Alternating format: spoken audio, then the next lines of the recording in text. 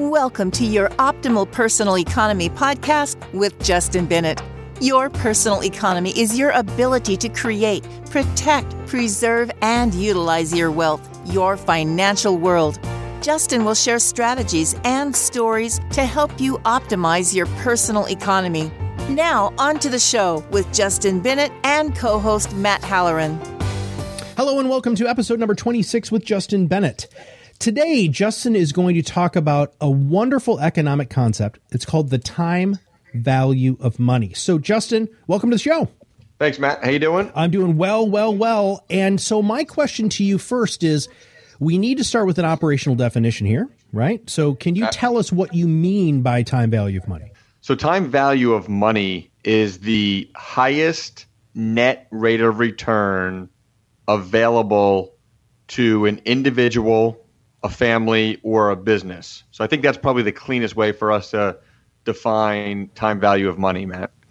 Break that down. Well, I think I'm going to have you unpack that just a little bit more, because I've also heard it referred to as lost opportunity cost. Are we talking about the same thing there?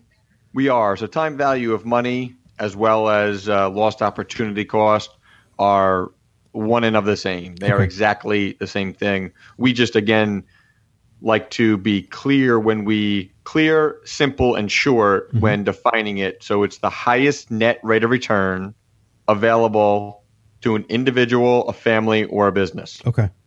Now, what does that take into account, though? Does that take into account income? Does that take into account? So the application of that, right? The application of the time value of money would be something like the following. Okay. So I think what happens is people inside of their planning find themselves paying for things that are defined as being costs. Okay. So it's a cost. So it's something that they have to lay money out for, and the money that they lay out for that particular financial tool, financial instrument, financial strategy, whatever it might be, if they can't recapture that money and use it again for another purpose in the future, then what we would help clients understand is that it's not just the cost to whatever that tool, that product, that strategy, that behavior might be, but if the money cannot be used again in the future for something additionally, right, that would suggest that the money, the outlay, is also not able to be subject to a rate of return, a growth rate, an interest rate, right? So what we help clients understand is that there's this true life reality that if you spend $1 somewhere, it's not just the dollar that you spend, it's also the interest that dollar is not earning on a go-forward basis. Okay. And, I think when you pause and you think about it, it does on the surface and at first, seem a little abstract, Matt. Does that make sense? I mean, it's an abstract concept for a lot of people. However, it's a real concept, right? So I'll give you an example, right? Okay.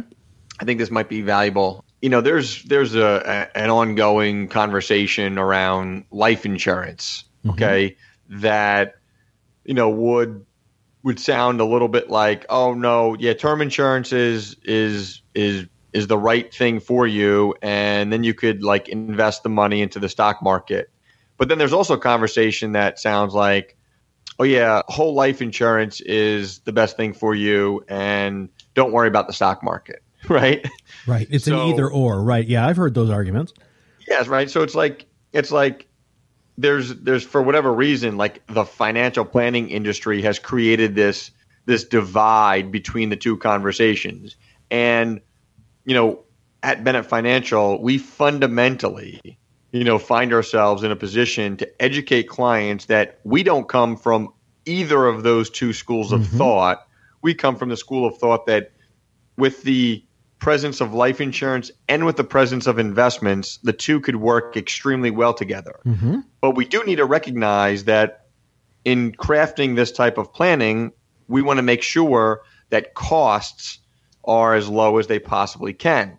Because as we mentioned in the beginning, it's not just the cost, but it's the lost interest. So by definition, term life insurance serves a purpose for a temporary period the way that we see it. So it would lock in somebody's current insurability, their current health profile, their young age, and it gives them the ability to grow into their planning and gradually convert the term insurance over into whole life, right? But the challenge is if the term insurance never is converted, yes, because there's not the proper planning done by the professional and there's not the service provided by the professional that the consumer deserves, then what ends up happening is the consumer is left with term insurance for a longer term period, like 20, 25, or 30 years. And then it becomes, when you take this time value of money and you apply it to term life insurance, it would not just be the cumulative outlay for the term insurance, it would also be the lost life insurance benefit that wasn't paid if the term life insurance policy expires, right, Matt? Yes, yes.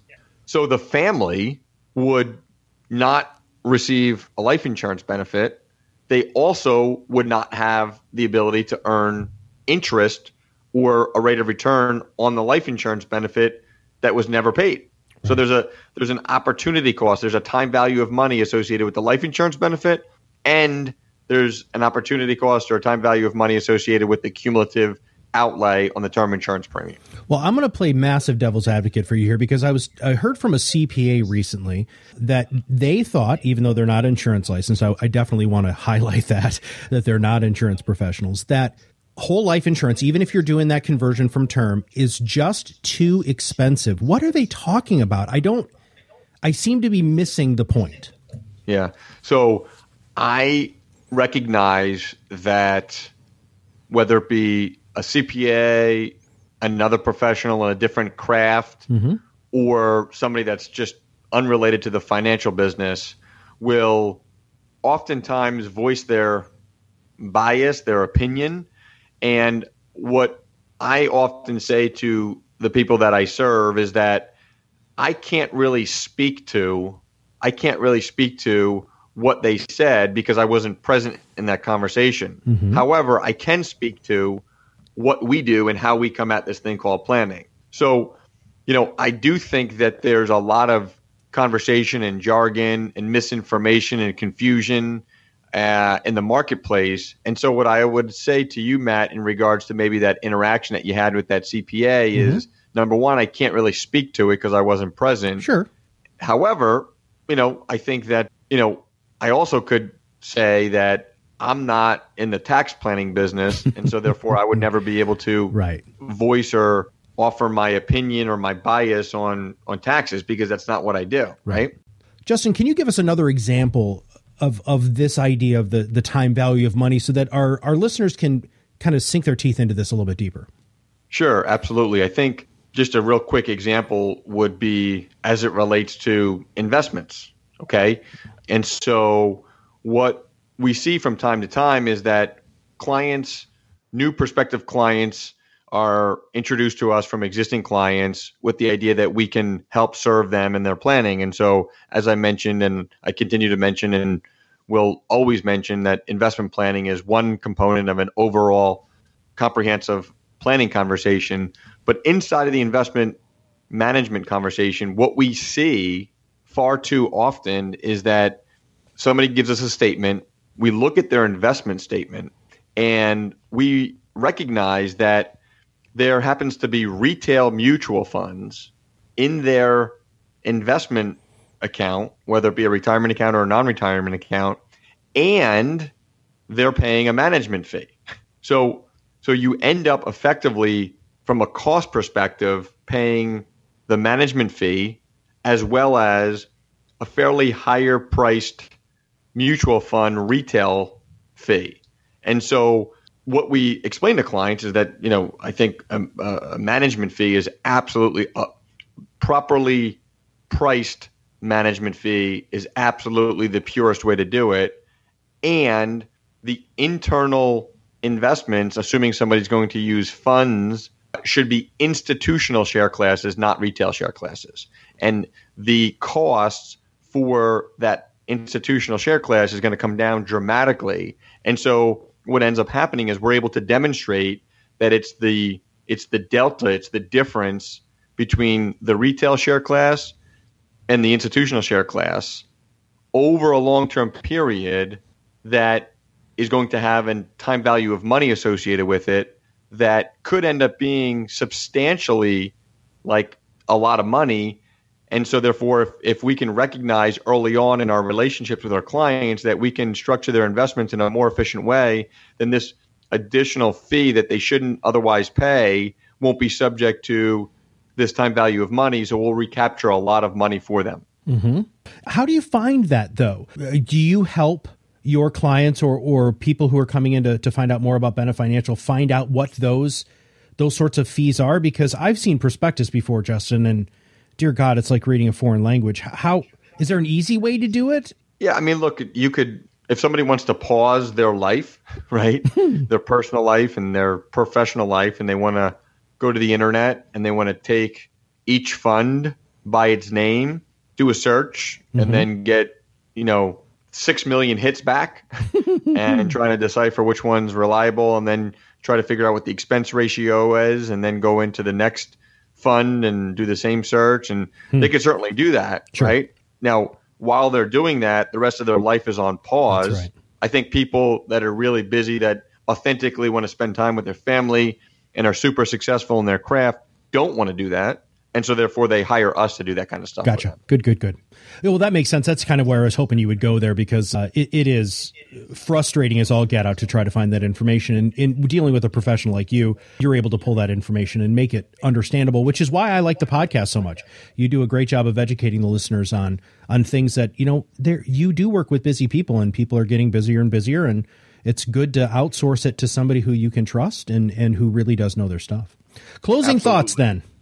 Yeah, listen, just understand the impact of the time value of money on, any important decisions that somebody might be making as it relates to financial products and financial strategies. So don't just get caught up on, what the cost may be, but really understand and quantify what that time value of money is on that cost if we're suggesting and pointing out that the product or the strategy is by definition a true cost. So I think, spend some time on the time value of money, and that helps determine if the decision at hand is the proper decision or not. And if you want to know more and have a chance to sit down and talk to Justin or anybody on his team, just go to the website. Again, it's bennettfg.com. And there's a really great contact us page. He's got a couple of locations here where he can meet with you. Make sure that you fill that out, and that way you can sit down with him and or his team and find out answers to a lot of the questions that we talk about on these podcasts and truly get educated on what you've got going on. So, Justin, thank you for your time today. Thanks, Matt. And for everybody at Bennett Financial Group, this is Matt Halloran, and we'll see you on the other side of the mic very soon.